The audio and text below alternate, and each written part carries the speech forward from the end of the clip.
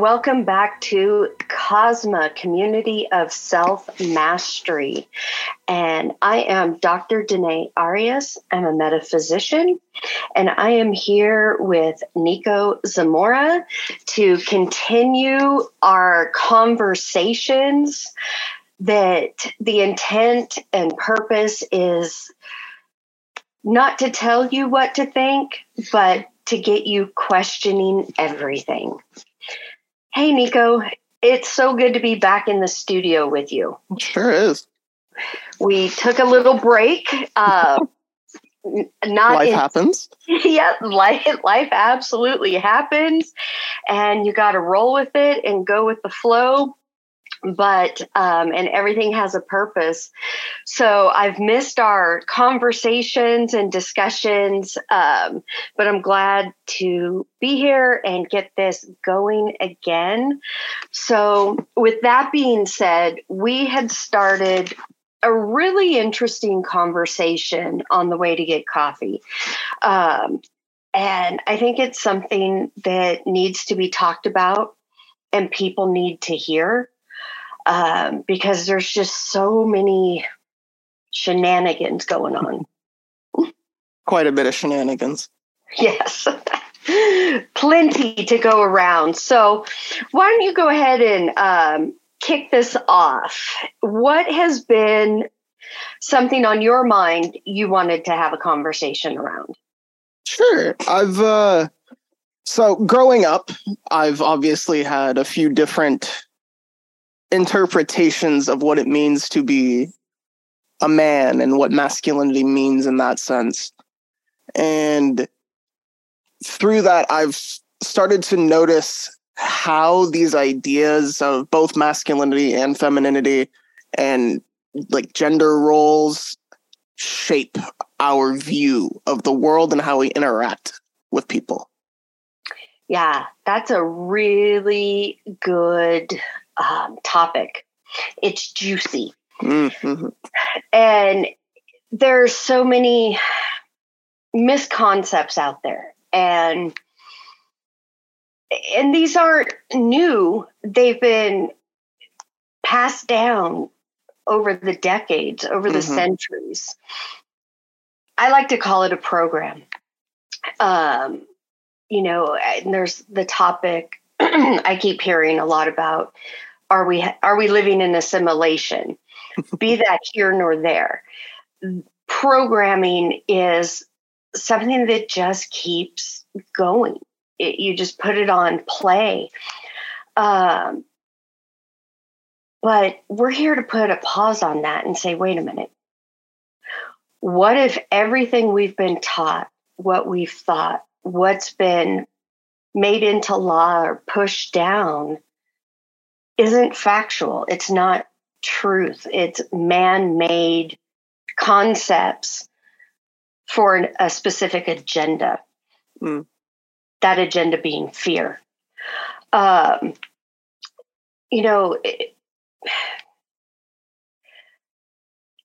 It's very disheartening that boys, men, the idea of masculinity is passed down, that to be a man or to be a man's man, and men don't cry. They don't show emotion. That's weakness. That is one of the most detrimental falsities that have such an impact, not just on the individual, but on the community and on society as a whole. And if we take it all the way to the root is we are all human beings made up of energy. And part of that energy is our emotions. That's what makes us different from other life forms. And the depths of our emotions. To tell anybody based on a concept that a man shouldn't be led by his feelings or shouldn't have feelings and don't cry be strong, suck it up. That's telling somebody and invalidating who they are at the core. And that, it's somebody's fundamental right to have feelings and to relate to those feelings and to be able to express them. Yeah, I find that like on a general level, like it is pretty generally accepted that everybody has emotions, everybody has feelings. We have our own internal dialogues and our thoughts, our desires, and all of those are oftentimes men are taught to repress them and to ignore them, and that almost as if this idea that you feel emotions and you have feelings is some innate problem within you as a man that you need to overcome.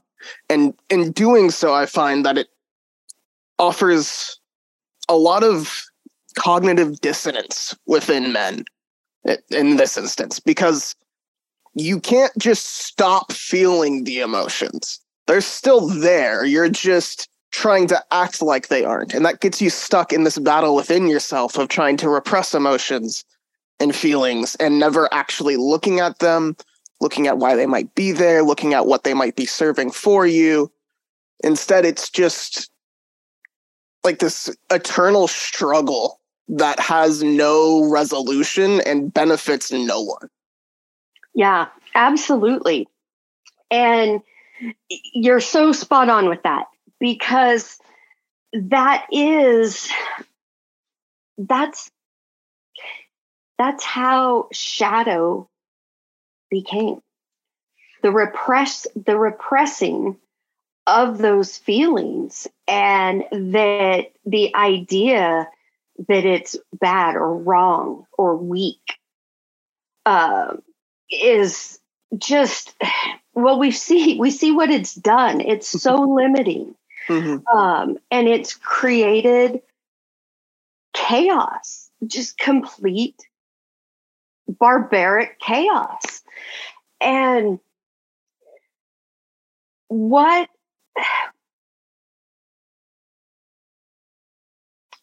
not the words greater society. That's not really where I'm trying to go with that. But when we can get to that place of really unpacking this and understanding that that's the core part of us, that is the part of us that experiences life at such deep levels. And if we're taught that can't be shared or expressed, we're teaching these false ideas, false beliefs of how somebody, based on the idea of what a male is, what masculinity is, and it has to look like this. And if it doesn't, then you're less than, you're weaker, you're not worthy. And we talked about shadow. I know we're always talking about shadow and uncovering it, but this is that programming, how it gets programmed differently in a person who is in a physical body of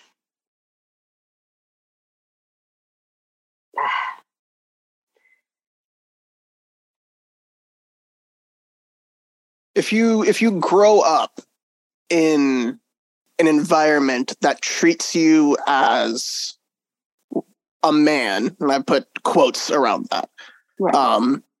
You are taught how to interface with the world differently than other people, because you aren't taught to interface with your emotions or your feelings, but rather with logic and reason and all of these other things that are really just meant to exhibit and exert control on your surroundings. Exactly. And with that, it is often led to this battle within men. And I'll use myself for an example for this. My idea of worth, of self-worth, is tied to my ability to make money and provide for people around me, which gets very murky and difficult when that is not exactly something that I can control fully. And given the way that the world works, it is often kind of luck based on how much money you make and all of that. Getting into positions, blah, blah, blah. But the concept that is what determines whether or not I am a good person is entirely manufactured and is there to have this void within me that I search for external validation to fill. Right. Exactly. And it's a programming. And it goes back to that whole thing of worth that is rooted in this duality-based paradigm. And when this is, I like how you've brought this up, because men face these unique challenges that are different from the women and their expected roles and what have you. But in society, not only with what you were saying, that then there's this expectation that a man needs to not only be the provider, be the comforter, be the security, be this strong wall that never gets anything wrong, but yet gets beat up if they, aren't living up to this idea, or they show emotions, or they have different ideas of how they want to be in life. And this external barrage of that's wrong, you're less than if you're not, this poster person. Mm-hmm. That at that subconscious level attacks people at their core. And it's not even attacking with truth. It's a design. It's a design of somebody's better than somebody else.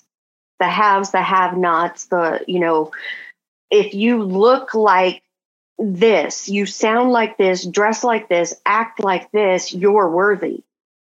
Mm. But if you come from the other part of town, another country, or any sort of difference, your idea, any sort of uniqueness,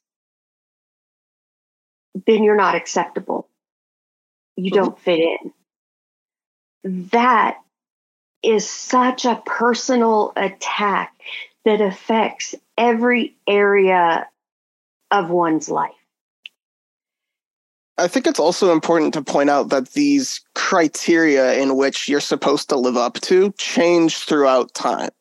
A specific example is like the idea of, kind of a crude word, but I'm going to use it for this instance, of fatness, of being heavier than what is now considered to be healthy and average, which there's a whole debate about that to be had. But this idea that nowadays we are to be thin, lean, toned, have no excess body fat on us, and that is what is normal, what is good. Whereas historically, it was a sign of status and wealth to be heavier, because that meant you had access to more resources and you could have more food, which would directly lead to that. But it wasn't until sometime in the 16 or 1700s, I believe, when the transatlantic slave trade started and they started noticing that Africans were heavier than the European counterparts, that fatness became a problem, that it was a sign of laziness or gluttony, things like that. And so with that, criteria shift throughout time, and it kind of like if you once you realize that, it helps to break down this idea that you are living up to standards that don't exist. Yeah. That the whole reason why they're there is simply to keep you stuck and feeling entrapped, and that you will never be good enough to be what you to get the validation or whatever it is that you feel you need to receive. Exactly. The program of the 5 human habits: judgment, guilt, condemnation, blame, and shame.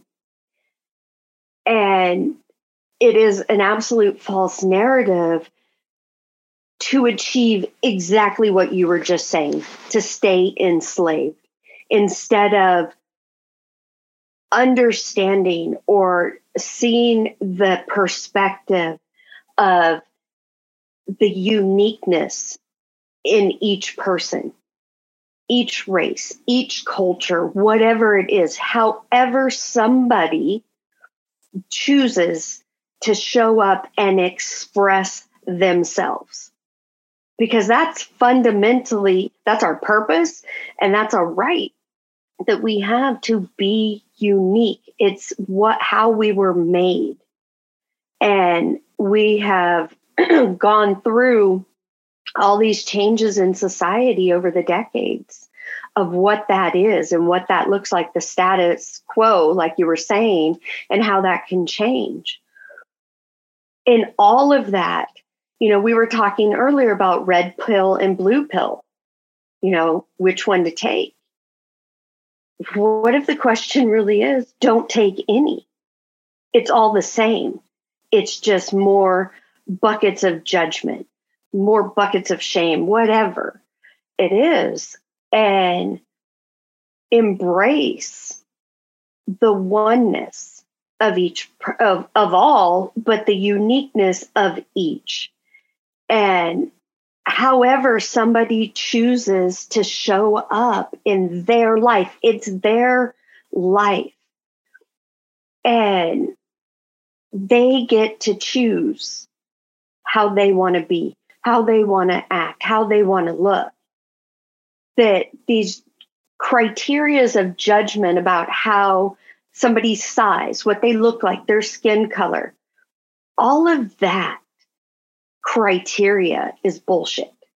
Mm-hmm. The true criteria needs to be the heart of the person, the soul. That's where the true wealth, beauty, and life is. The outside appearance and how somebody wants to be or dress, let each person be who they are.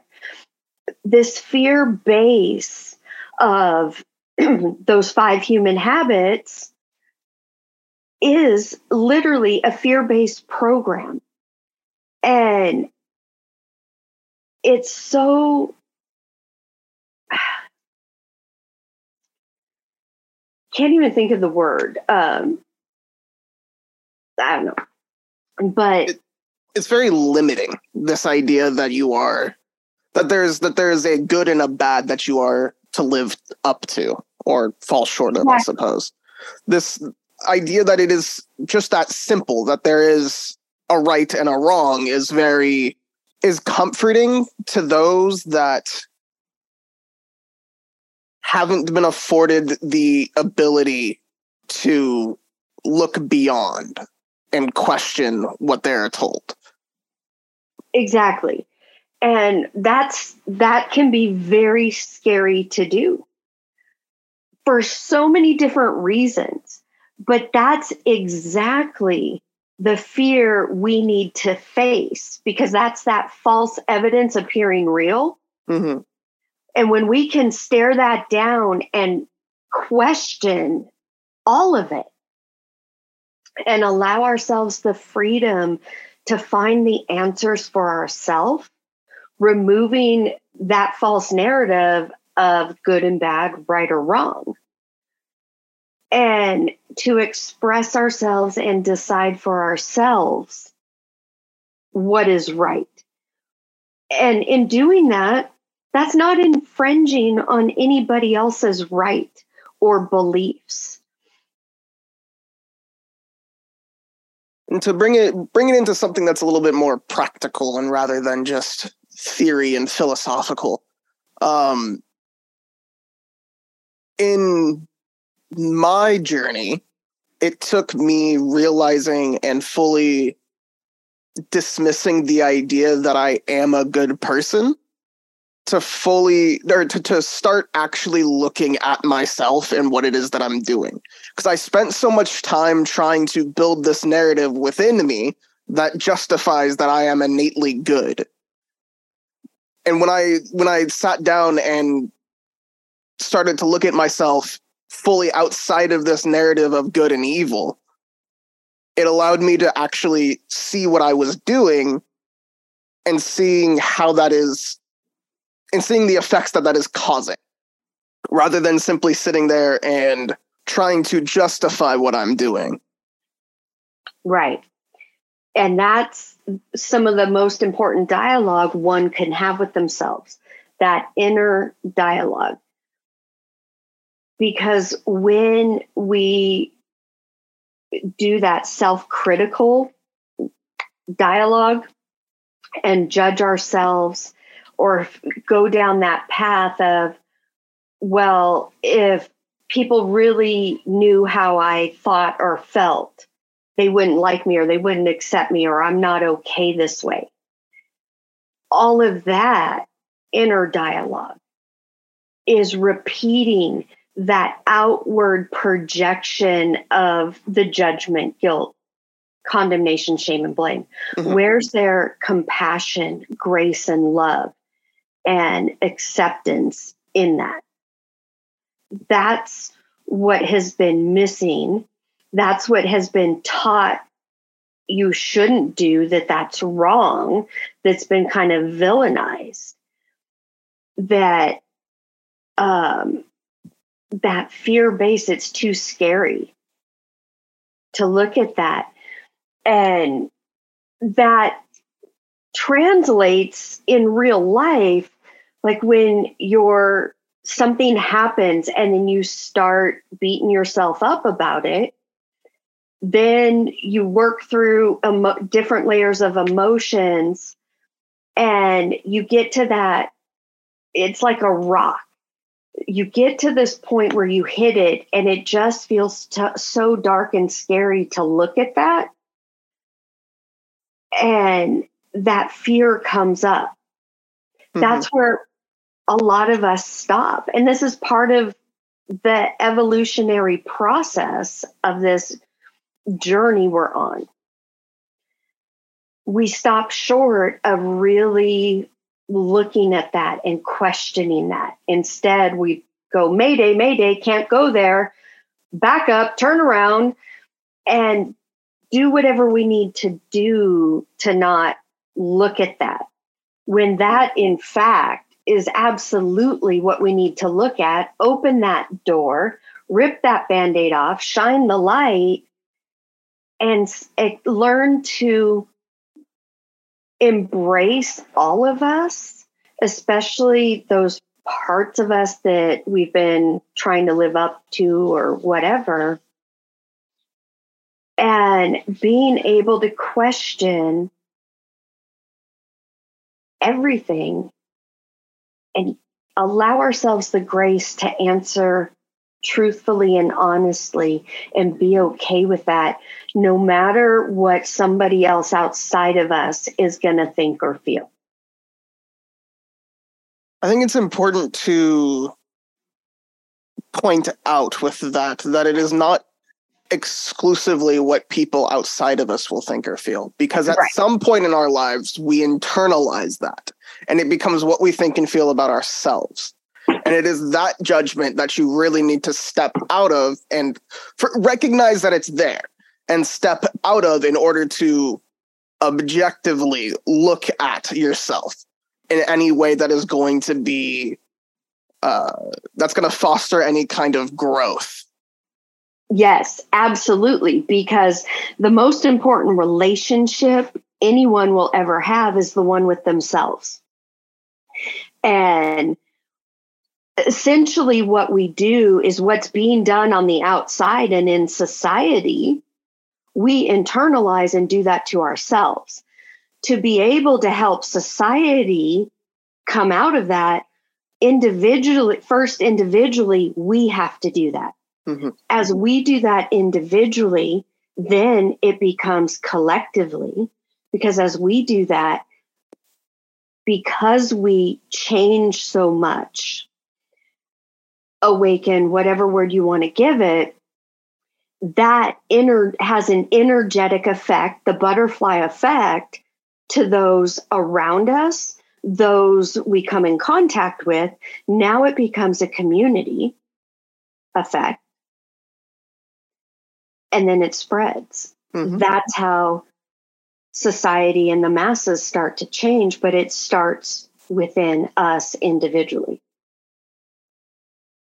You can't guide someone along a trail that you yourself haven't walked.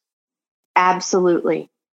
Absolutely. And I think we're really starting to see that more, how like it's up in our face, like an octopus sitting on our face. We can't get away from that now. I think that's been covered up for a long time, that there have been people, whatever, walks of life, doesn't matter, that try to lead through theory, not through experience. And that's created a lot of confusion as well, that energetically hits that subconscious narrative that's playing out, that shadow side, that ego. Our egos are generally looking for something that is going to already confirm the cognitive biases that it has. What it already thinks of itself, it is going to look to solidify. And our unique and wonderful ability of being able to step outside of the ego and choose to assimilate information that is sometimes even antithetical to that is internalized by the ego, is one, I mean, it's a beautiful gift in order to just learn, introspect, and grow. But it is also integral to understanding each individual person's place within the world, and also their own idea of self-worth and what fulfills them. Absolutely. 100%. And it is the greatest, scariest journey anyone can ever take. But it is the most fulfilling. And that's what it's going to take for real change, the way that needs to happen and that we all crave, is by doing that inner work, that self-introspection. And that's what the powers that be, the paradigms that be, are afraid of. Because that's truth, that's freedom, that's oneness, that's coming from heart and coming from love. And that's what, through the centuries, has been oppressed and pushed down. And we've entered a time, there's no going back to that now. This patriarchal paradigm, the cracks are getting bigger. It's crumbling down. The tower is falling. I think it's important especially when we talk about societal things like the status quo and the powers that be, to understand that it is not some like dark, shadowy cabal or malicious entity that is there simply to do and enact evil upon people, but is also in and of itself a symptom and a victim of patriarchy and the way that society is built. It exists to enact control in order to continue feeding itself, not because it has the desire to enact control, but because it has the desire to survive. Absolutely. It is the collective consciousness of altered ego. It's not, like you said, it's not a cabal, a government entity. It's energetics is what it is. And it's playing into that whole paradigm. There was, and when you were talking, I had wanted to point something out, and it just totally escaped my mind because this topic is so juicy, and we can go so in depth with it. But what you had said about ego in and of itself looks to fulfill its own narrative is so true. It's how that universal law of attraction works. If you think about Murphy's Law is if anything bad can and will happen, it's going to happen. That's a self-fulfilling prophecy, because if that's where your attention is, that's where your belief is, 100%, that's going to be your experience. That goes back to how I mentioned the energetics before. Another way of saying that is the electronic and the magnetic. The magnetic side of life in the law of attraction, it attracts like energy. Well, how can it attract like energy? Where is that energy being sent from? And that comes from our feeling side of life, our emotions. And we will attract people, places, experiences, friends, what have you, that we need to play out those thoughts, those feelings, our belief system. So that's why I tell everybody, question your own beliefs, question things that have been told to you, and we're meant to change. We're meant to grow. We're meant to really reevaluate at different phases in our lives.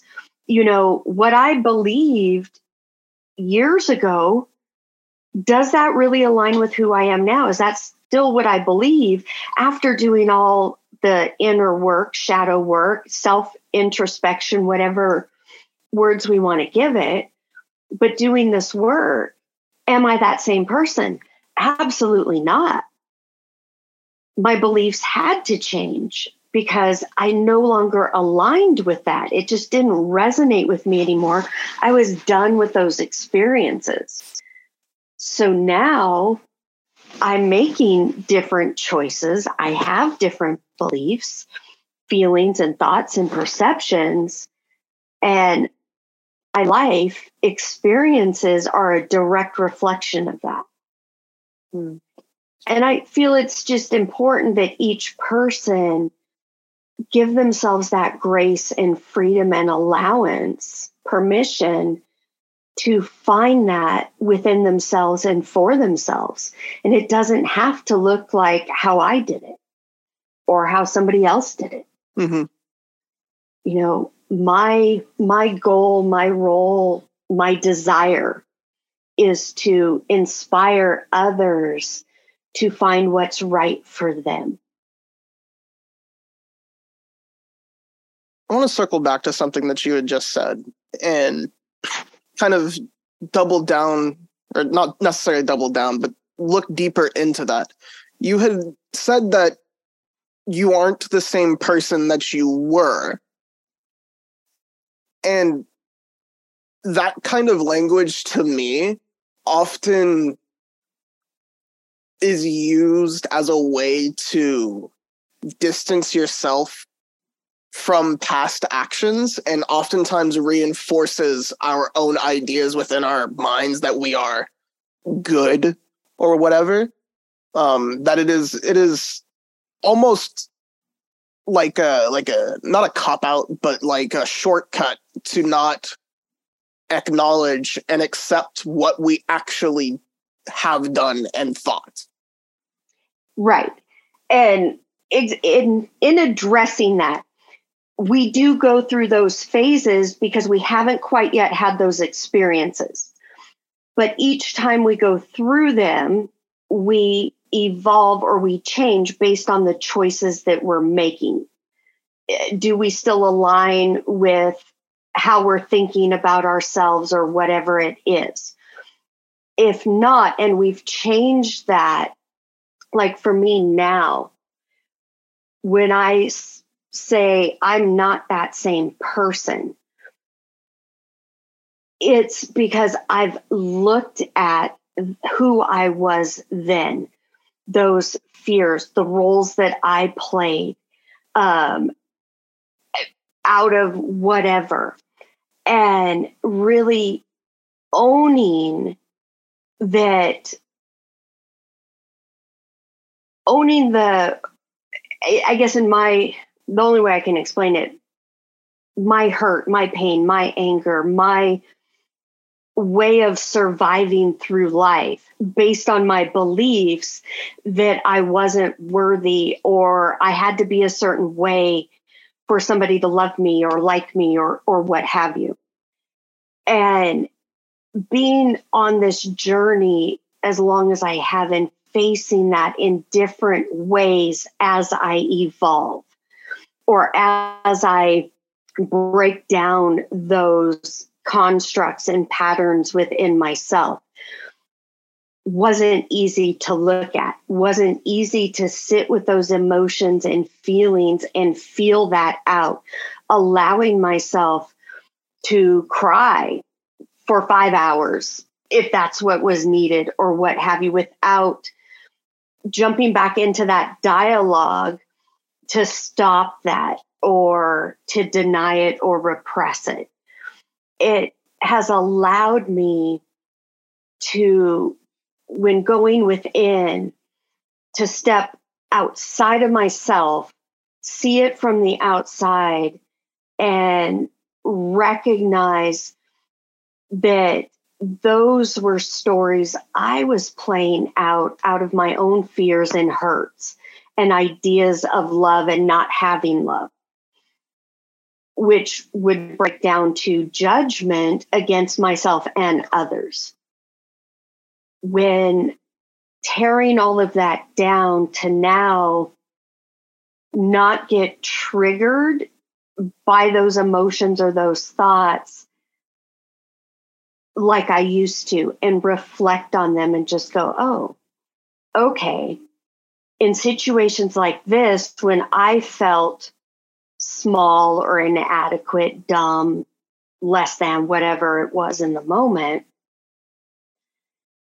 and recognize behaviors that I would call now lower vibrational thoughts. In lower vibrational, I mean heavier, denser, judgment, guilt type of thoughts. To release the ideas, the thoughts, judgments, and beliefs around it, and just, I don't want to say just let it be, but let my heart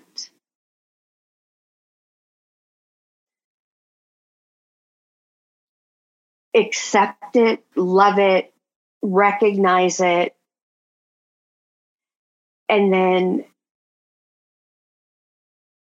try to release it. And I know when I say release it, or people say you just need to release it, we do need to release these heavier emotions and thoughts, but how each of us learn or figure out how to do that for ourselves will be different. Mm-hmm. So for me,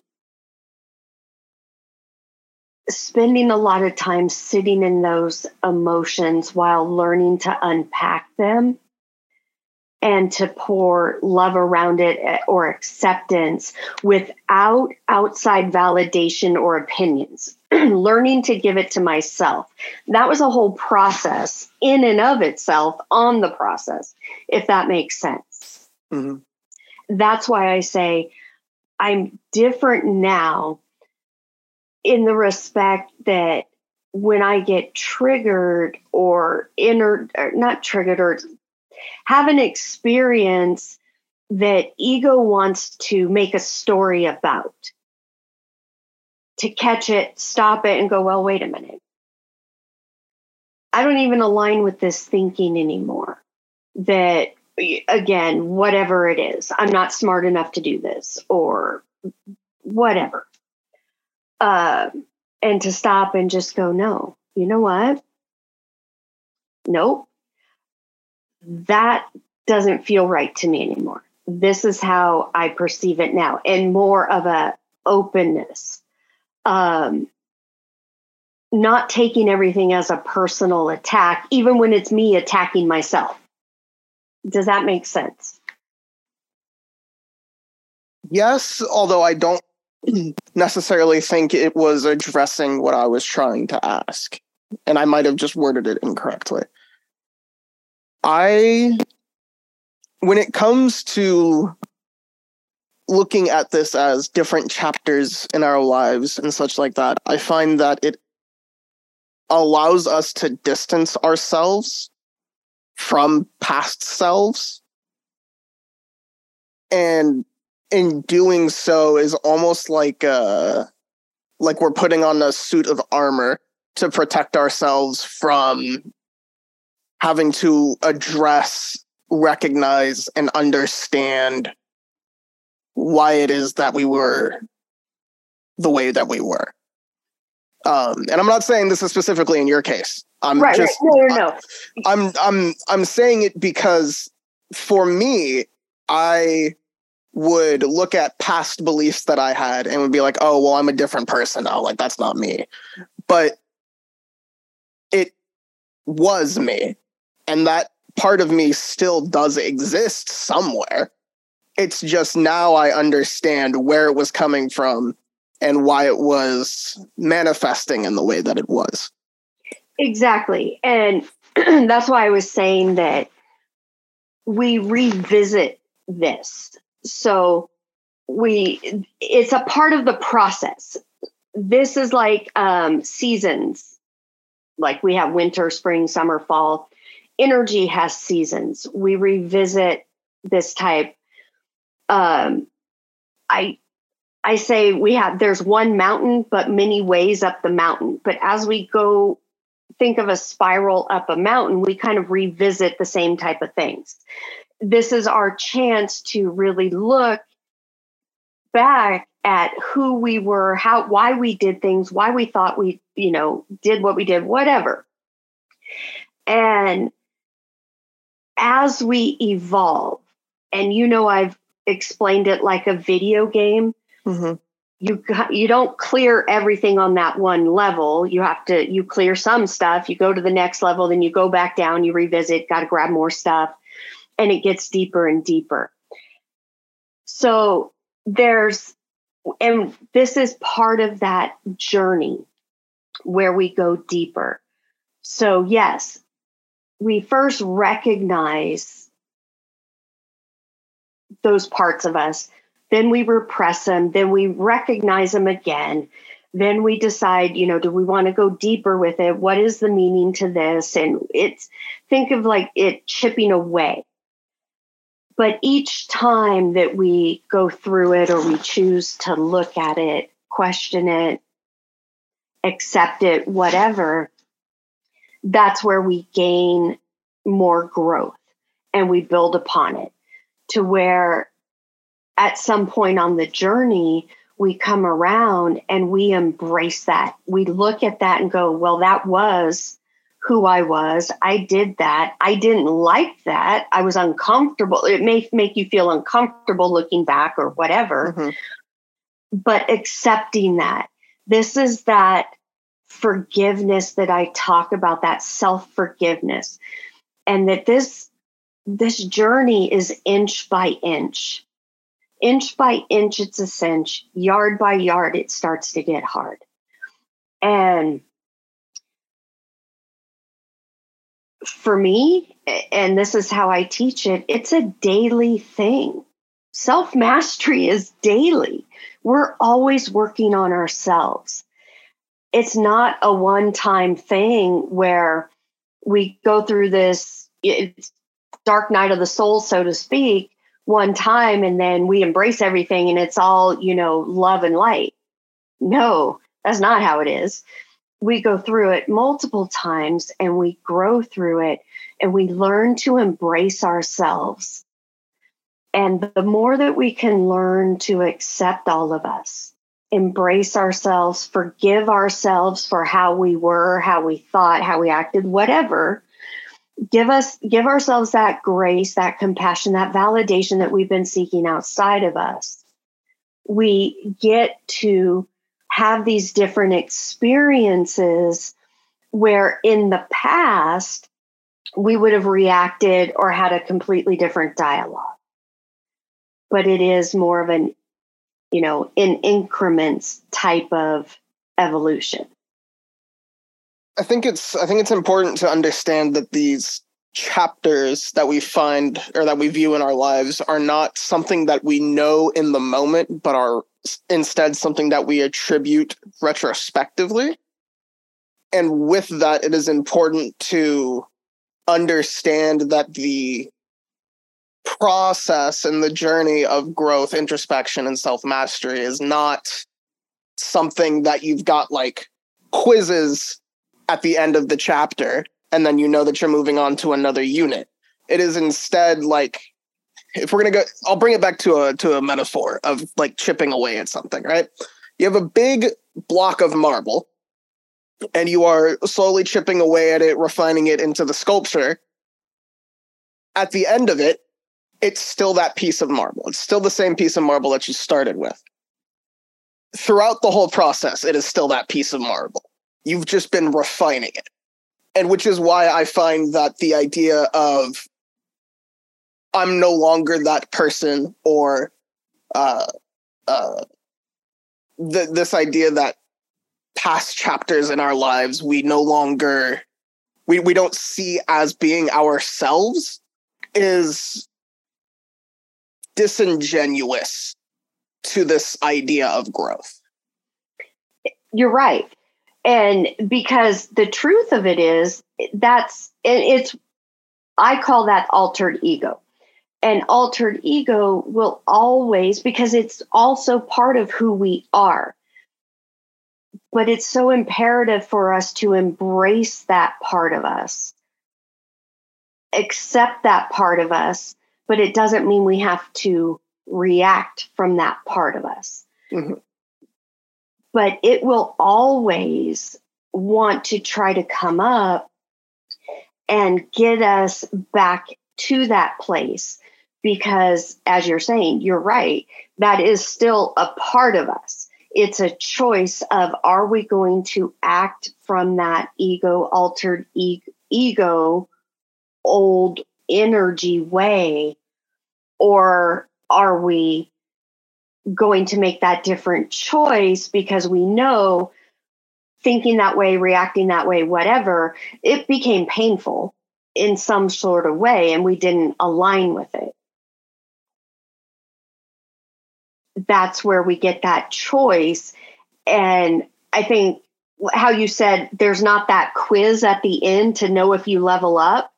There isn't in that sense, but when altered ego shows up and there's that opportunity to go back to an old way or react in an old way or not, and just saying, hey, I recognize this is an old way,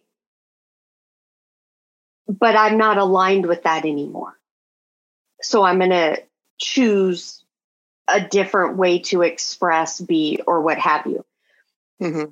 Doesn't mean that always is going to happen. That may be your intent, but that altered ego was a survival, another way to put it, survival way, how we got through life. that can pop up at any time and even surprise you. Yeah, and with that is what I meant by it is retrospective.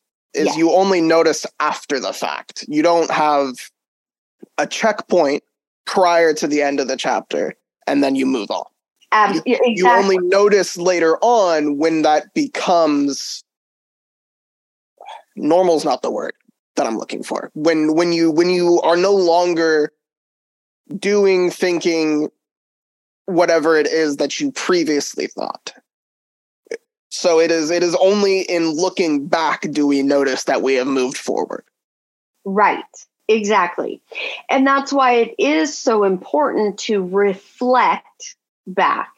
And the reason I use the word reflect is because I teach, I don't want you to attach to the past.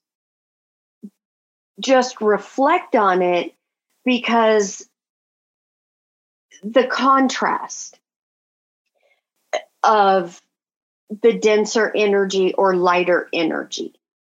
There's so many different ways to put that, but the contrast in life. If we don't reflect on the past, where we've been and how we've changed, that dissonance that you were talking about can easily come in and throw us off balance.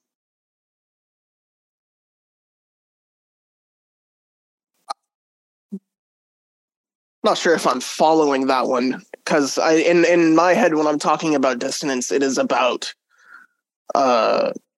what we feel versus what we think is where that dissonance comes from. At least in the way that I'm talking about it. So if we feel one way, but we are thinking that way is incorrect, and thus the dissonance is in between those two warring internalized ideas. Yeah, and the way I guess I was using dissonance was more of that repression, pushing it away, maybe more of distancing ourselves. Yeah, because a dissonance is when, at least I'm thinking of it musically, is when two frequencies don't complement each other. And there is uncomfortableness in the fact that they aren't complementing each other, which is the opposite of resonance, where two frequencies overlap and enhance each other. Right. Yeah, I see more like a distance, or yes, or almost like a repulsion, almost. Yeah. There you go. Okay. No, I've lost the train there. That's how we roll. I guess to bring it back to the original topic of masculinity and further step with the dissonance. Men and boys, well, starting at boys, you are taught to not feel and to only think logically, right? You are to think through things, and you are to control situations, control outcomes. And that is antithetical to not only the way that the world works, but also how we interface with it. We don't get to control most things. We aren't offered that liberty. Most of the time we are passengers to what the outside world is doing, and internally is oftentimes, at least for me, I see it more like there are few things that I do control, and then there are other things that are almost like rule sets that I'm bound by in order to interface with this world. Right. So I can control how I react to things, because that is, at the end of the day, that is something that I choose to do, to maneuver the Earth suit to do. But I also don't fully get to control the emotion that reacts to it. So the initial emotion that reacts to the stimuli is not something that I control, but I control what I do with that information. Right. Yeah. And, on the journey of self-mastery, learning to control the emotion is different than what we're taught. I'm doing this in air quotes, in the Matrix. And as soon as I did the air quotes, all thoughts just left my brain. We're taught that controlling emotions is actually just repressing and not feeling them to the point that they don't exist, which is a bastardization of the idea of Stoicism. Yes, exactly. And that's not, it's a man-made concept.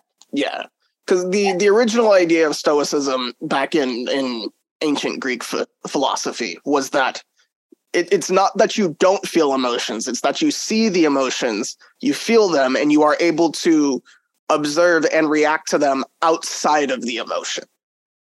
The goal isn't to get rid of that part of life, because, I'm sure most people can agree that is the most beautiful part of life, is the feeling and the emotion, good or bad. But Stoicism was in order to make more quote unquote logical decisions, we need to step outside of the emotion in order to evaluate the emotion. Right. And we see where that's gotten us. The idea of Stoicism nowadays isn't that. It is to just act like emotions don't exist. And that creates an out of balance, because the emotional side of life is how we manifest experiences, that's that magnetic attraction. So if we have dual emotions going on, we attract dual energy experiences to us to validate both of those. Mm-hmm. And the stronger the feeling based on history, meaning somebody's own unique history with that feeling and those experiences. And I'm sure we've all heard people say, I keep having this experience over and over, just with different people, or why is this always happening? This is how it always happens.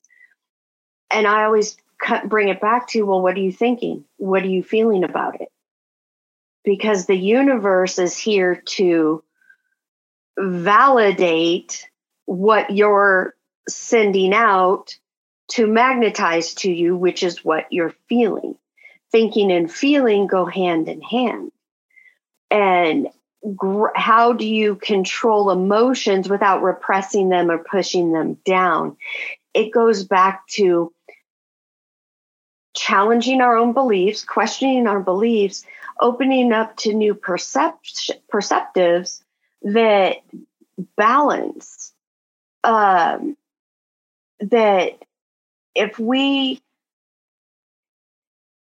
can always have, that's not what I want to say. You and I can be in the same room, see the same thing, have the same experience go on, but relate to it in completely different ways. There's no right or wrong. We're experiencing the same experience, air quotes, through unique filters because of our own life experiences. It doesn't make you right, me wrong, me right, you wrong. It is what it is based on our uniqueness, beliefs, and experiences. And, interesting. Oh, sorry, I didn't mean to cut you. No, go ahead. Interestingly enough with that, I think that I personally got a shortcut to that kind of perspective, given that I was born colorblind. I literally do not see the world the same as most people. Right.